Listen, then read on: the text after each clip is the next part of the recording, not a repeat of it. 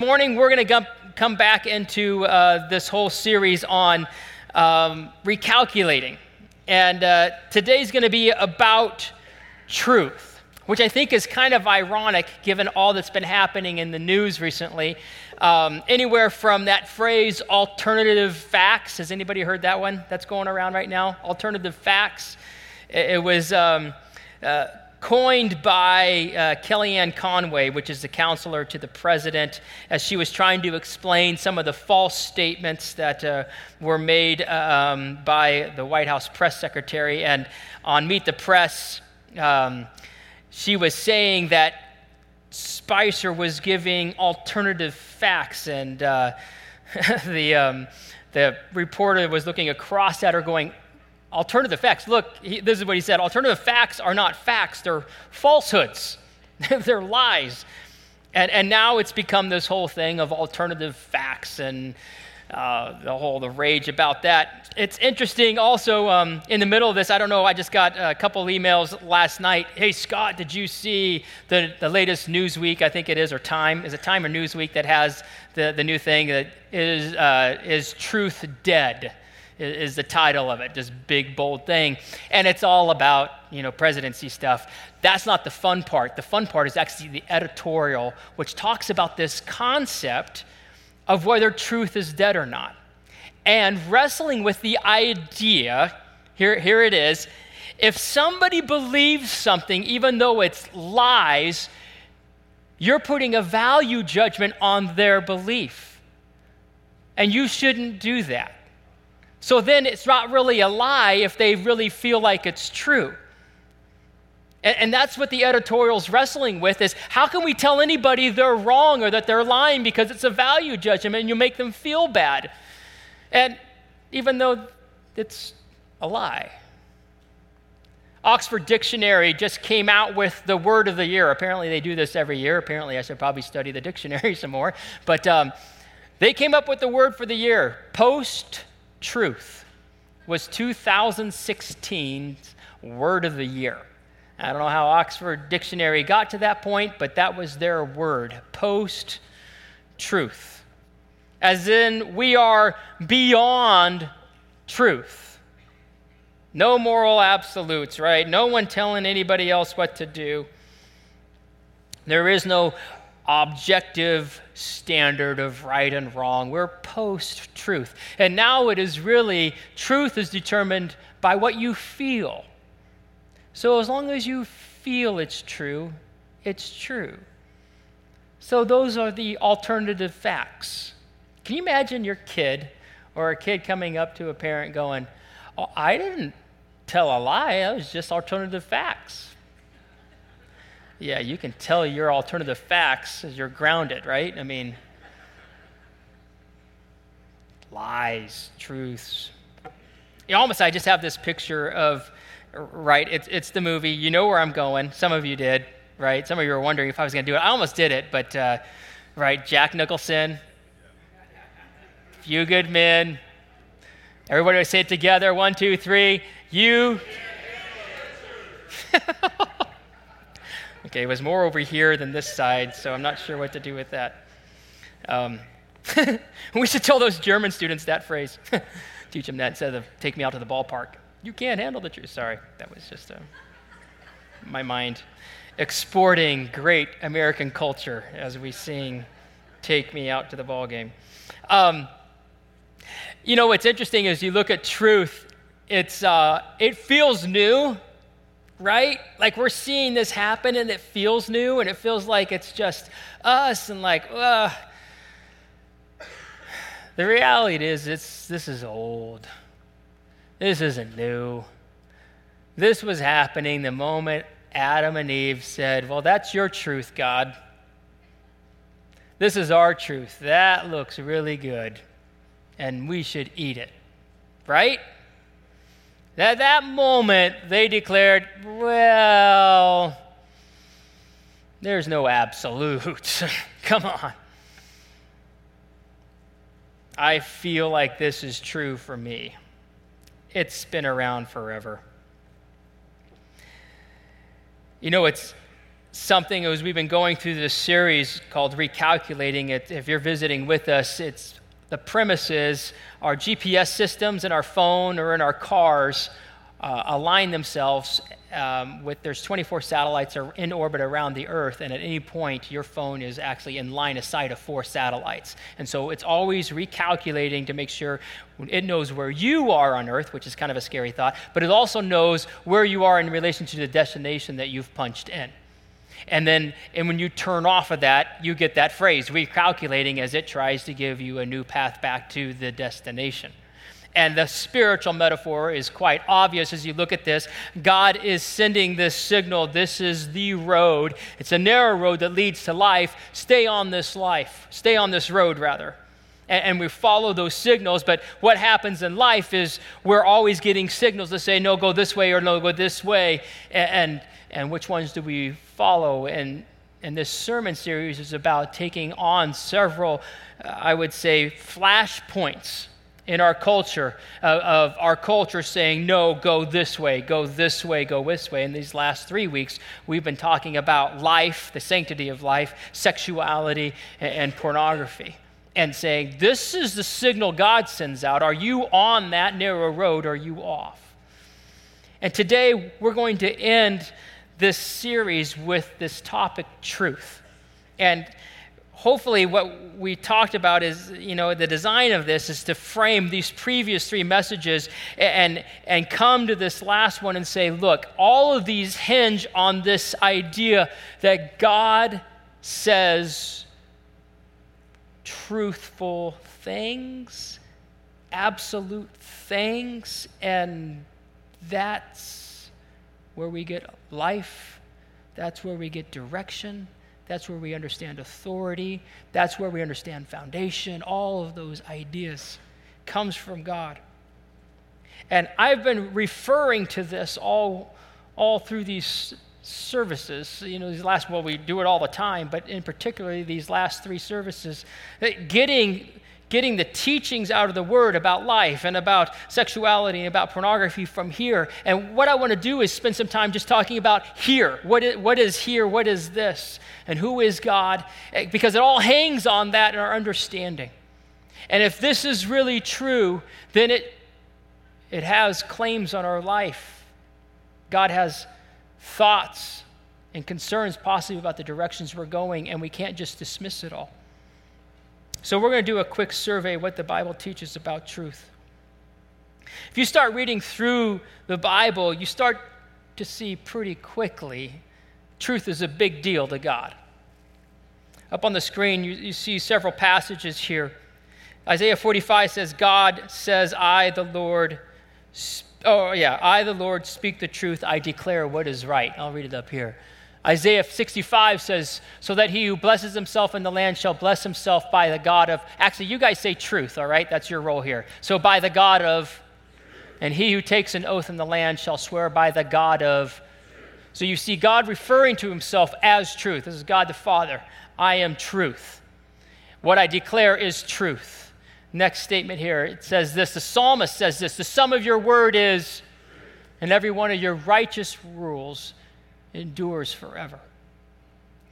Over and over again, you're going to see a consistent theme in the word that says, God is truth, God the Father is truth, his word is truth.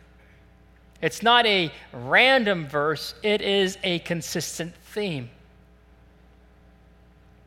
Not only that, we then go into John, where it starts to talk about Jesus, the second person of the Trinity, right?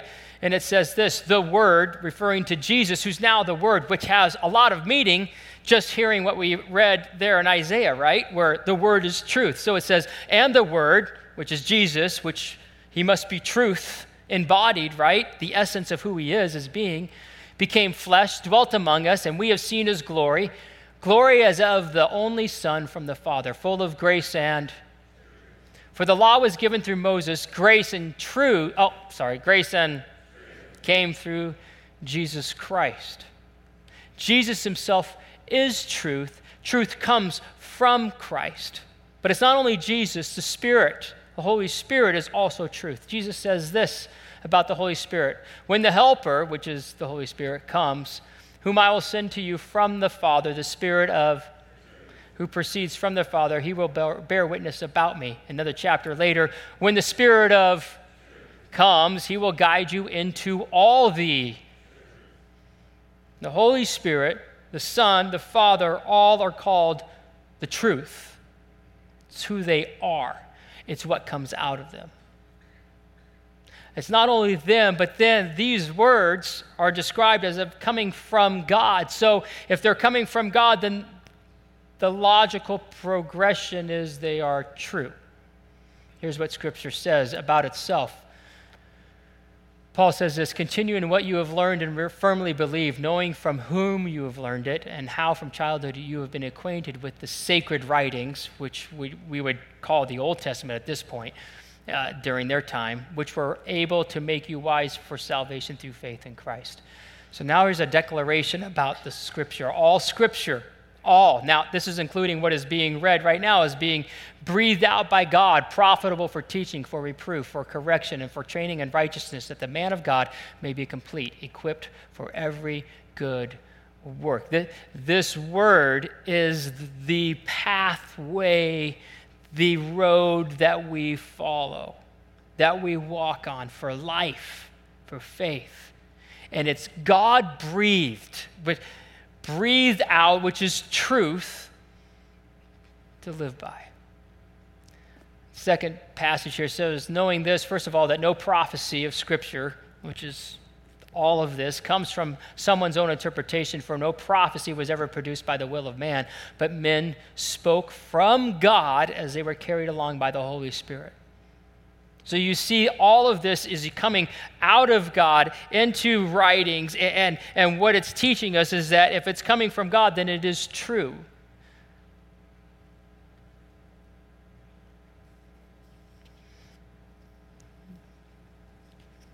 It's a serious claim. Now, this isn't the only place one could find truth. Because if all truth comes from God, and this contains a lot of truth, but this doesn't contain all the truth, right? I mean, but if you find truth somewhere, you don't have to be threatened by it, right? Because if it's from God and it's truthful, then you're going to find it everywhere. I mean, that psalmist says the heavens declare the glory of the Lord. So if you find truth about God out there in astronomy, it's astronomy, right? We're not into astrology, right? It's astronomy. Okay, good. I always get those confused, which I need a little truth.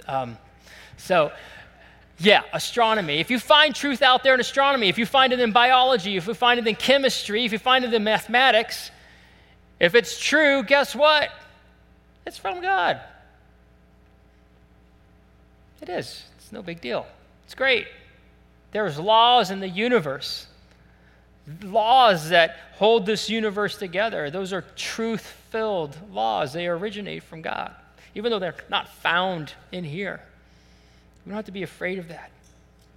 The question, though, is that how do you know that this is true as writings? Because it's self-referential. And logic, and when you're talking about arguing and debate and all those things and the rules of logic, if you have an argument that is self-referential, it is weak. And so you have to then say, okay, well then how do we know that this is true? How was this compiled? How do we know that these writings are the writings from the apostles and from Moses? And you go down the line. Two men more recently in my lifetime, one back in the early 70s and one in the later 80s, two different guys, both atheists. One was a lawyer. One was actually a reporter for the law department of the Chicago Sun-Times. He was the editor-in-chief of the law and what happened in the court systems or whatever. Big paper, I guess. They both, different times in their life, one was back in the early 70s, one was in the late 80s, both set out to disprove this, to say that this book is false. And everything in it, it's nice, it's great, but it has no authority on truth. That was their goal. And what they did is they did it according to court system rules and protocols. So if you're going to argue a case, you got to present the evidence, and then the evidence is what leads you to the logical conclusion. Josh McDowell was the guy in the early 70s. He wrote a book called Evidence That Demands a Verdict. Lee Strobel was the guy late in the 80s, and he wrote a book called The Case for Christ, The Case for Faith, The Case for Scripture. And what they ended up doing is they followed the evidence, the secular evidence, not in here, evidence that referred to this and its claims to truth outside of this. And a lot of it was secular as they started looking at what was the evidence out there that would confirm this is the true Word of God. These are atheists, and what they concluded, it's interesting, two things happened. They concluded, one, at the end of the day, the evidence is overwhelming that these words are the inspired words from God. What's interesting is that they also then concluded these words, when you start to read through this, the whole message of this Bible points to one must choose what one believes about Christ. It forces you to a place that this Scripture, all the way from the beginning to where Christ is, he dies, and then all the way to the end, all points towards Christ and what you do with Christ. And they ended up becoming Christians because the evidence demanded that verdict. And we don't have time to go into all the proof texts and how to do all that. I encourage you, check out those books, either Josh McDowell or Lee Strobel. You can type their name in, and they'll help steer you and help you understand the evidence that demands that verdict. It's crazy, though. You read their stories, and they both came to that point where they understood who Jesus was. And it's interesting, Jesus himself said this, John 17, he says, "For I have given them the words that you gave me." He's talking to the Father right now, God the Father. He's praying. This is right before he got arrested. "And they have received them. They've come to know that I came from you, and they have believed that you have sent me." He's talking about these early disciples. And they believe the truth that he came to save the world. That's what he's saying to the Father. Goes on and he says this, "For this purpose," he's saying, actually, this is to Pilate, because Pilate's, everybody's accusing you of being the king of the Jews. Are you the king of the Jews? And Jesus says this, "For this purpose I was born, and for this purpose I have come into this world, to bear witness to everyone who is of the, listens to my voice."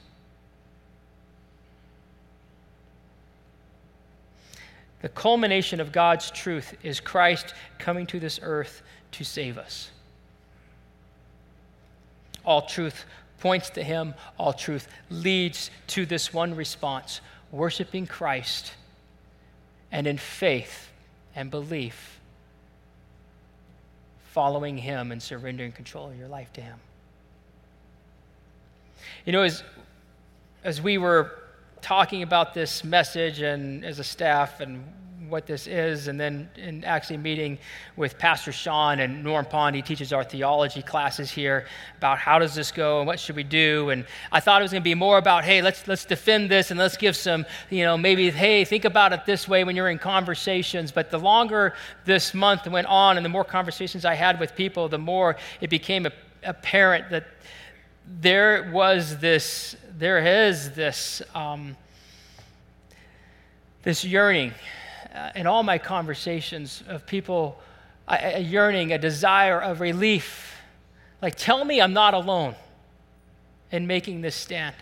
Tell me I'm not alone. Like, am I the only one out here that really believes this is still true? Like, am I going crazy here?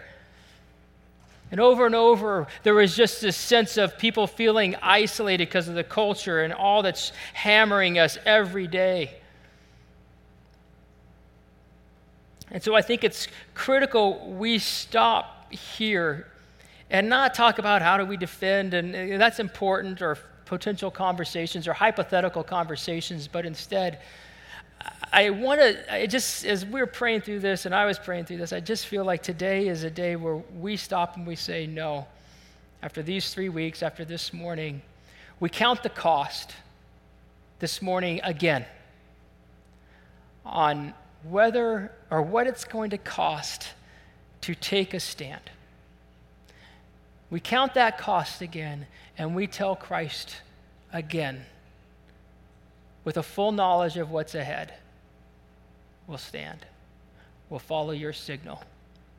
And so this is that recalculating of sending that, God sending the signal saying, hey, this is what this narrow road is. You sure you want to drive it? Are you really ready to stay the course? No matter what.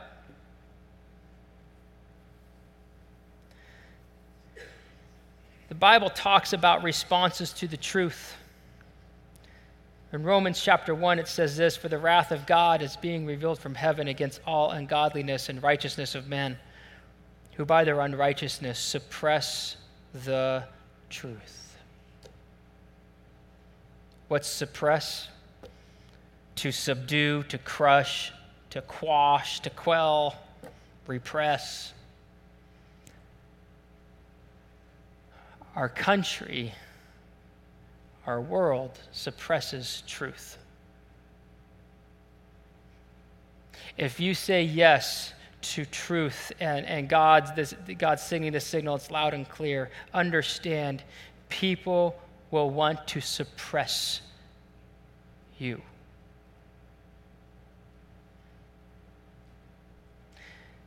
People will exchange the truth for a lie. Romans goes on to say, because they exchange the truth about God for a lie and worship and serve the creature rather than the Creator who is blessed forever. So not only suppress it, they will exchange the truth for a lie, and they'll say, this is the truth, that's a lie. They'll flip everything upside down. Are you ready for that? Are you prepared for that? People will also walk away. One guy came up to Jesus and said, "What must I do to inherit eternal life?" And Jesus said, "Well, needed to obey the law of Moses, right?" And the guy said, "Well, I've done all that." And then Jesus said, "Okay." And then he just got to the heart of the matter, just went right to the zinger, and this guy was wealthy. And he said this. Oh, I don't think that's up there. He said, "Give away everything you have to the poor and come follow me." And Scripture says, when the young man heard this, he went away sorrowful, for he had great possessions.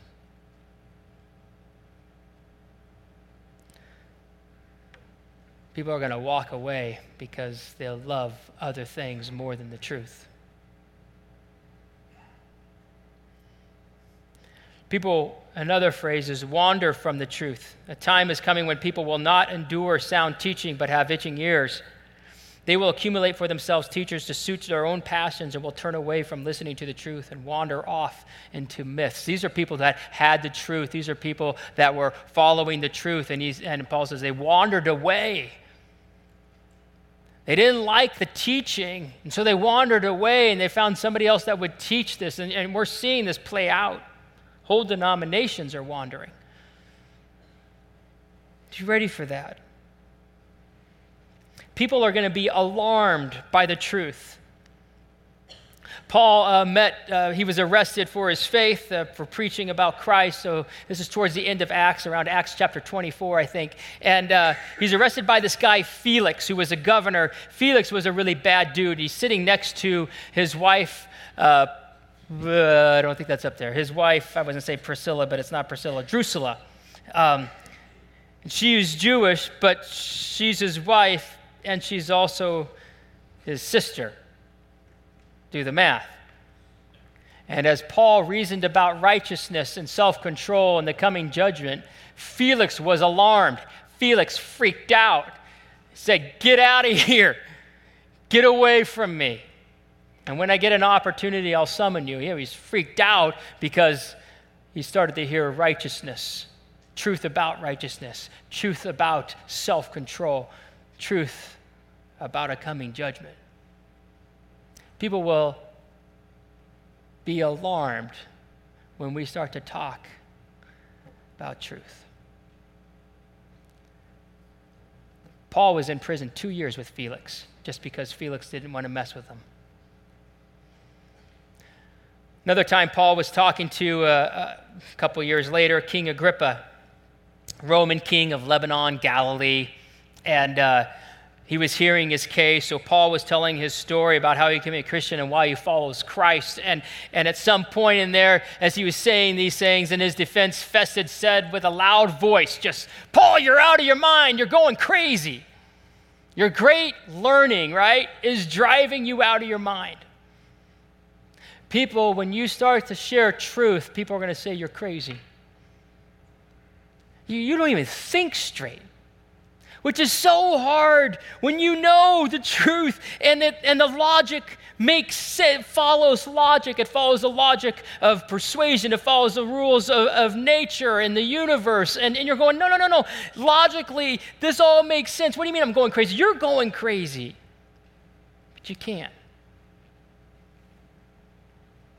Go on and you see that people were persecuted for the truth, starting with Jesus and then his prediction, prophecy, guarantee, no servant is greater than his master. If they persecuted me, they're going to persecute you. They didn't want to hear the truth. And you see that. The early church was blown up by persecution, spread over the entire world because of persecution, which you think, oh, it's bad, but then God's moving in it, so what do you do with that? People also were martyred for the truth. People would kill others because they hate the truth. Christ, Stephen, the first apostle or first disciple killed, all 10 out of the 12 original apostles were all martyred, killed. This is heavy stuff. This is like, kind of a downer, right? You want to end up high. But I think Christ is asking you, will you stand firm? Knowing what is ahead. And if God, and I pray he does, but if God does not bring revival, if it doesn't come to our country, it is accelerating towards this, folks. It is rapidly going towards this.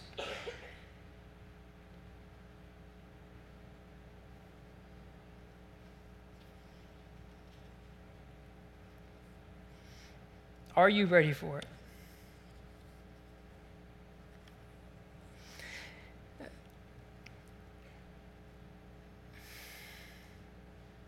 I don't know where you are as it relates to God's word and his truth and these messages over these last 4 weeks.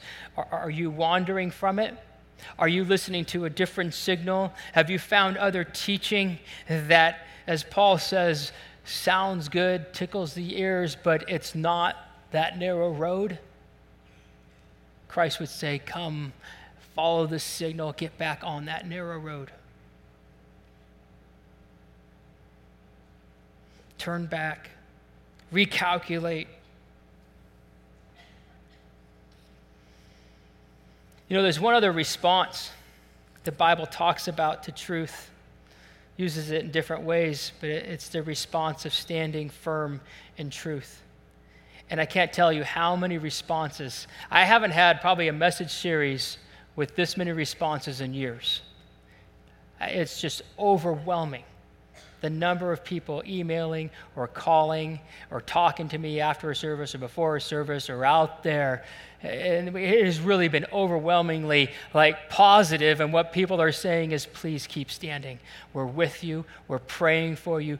Thank you that you and the church, the elders, the pastors are united in this. I would say this church is filled with people who are standing firm.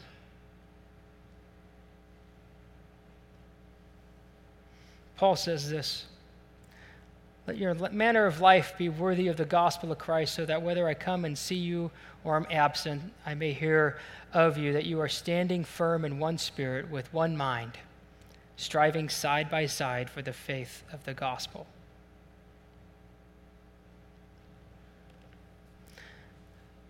There are so many of us in this room that are standing together for the truth, standing firm,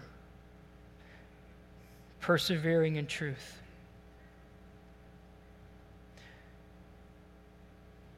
I wonder if this morning is one of those days again we come and say, Lord, it's not new, maybe a bit worse out there, but I am standing on your word. I am on this narrow road. I'm not moving off of it. Lord willing, keep me on it. But I'm in, no matter what comes. I know what your word says could possibly come. I'm in.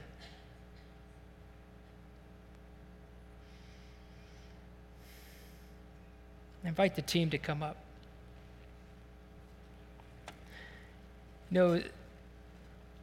I think probably the best way to end this service is with your heart, your mind, body, spirit, worshiping God. Nobody forcing you. Nobody's saying this. You worshiping him. I want to read a passage. It's not up on the screen. And Paul talks about being pressed down, being oppressed, being overwhelmed. And I'm trying to find it. I have it in my old Bible. I got this new Bible, and now I'm like, ugh. Don't you hate that when you get a new Bible and you don't know where it is? I don't know about you. Sorry, so just 1 second here. 2 Corinthians, I had it in my brain. I read a different passage this morning, but I just feel like I got to read that. Where is the pressed down one? Some of you who's chapter 4, 2 Corinthians 4? I'm looking at 5. Here it is. Yes. It's worth it. We have this treasure in jars of clay. Treasure of Christ in us, the Holy Spirit in us, salvation, to show that the surpassing power belongs to God and not to us. We're afflicted in every way, but not crushed, perplexed, but not driven to despair, persecuted, but not forsaken, struck down, but not destroyed, always carrying in the body the death of Jesus, so that the life of Jesus may also be manifested in our bodies. We who live are always being given over to death for Jesus' sake, so that the life of Jesus also may be manifested in our mortal flesh. So death is at work in us, but life is also in us.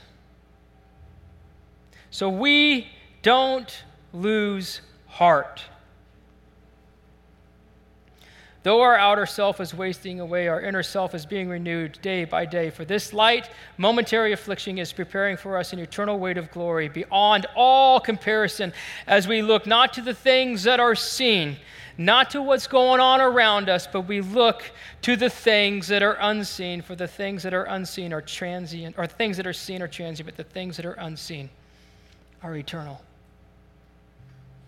There's a truth that we can't see with our eyes right now physically, but it's out there. And it is a day when we will be around the throne, and every tongue, every nation, every tribe will be in the presence of God. And we'll all be saying, you're the creator, made in your image. Praise you, Lord. You're the one that gave us the breath. You're the one that gave us the spirit. You're the one that gives us eternal life.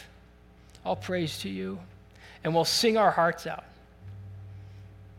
We will. We'll just sing our hearts out. And it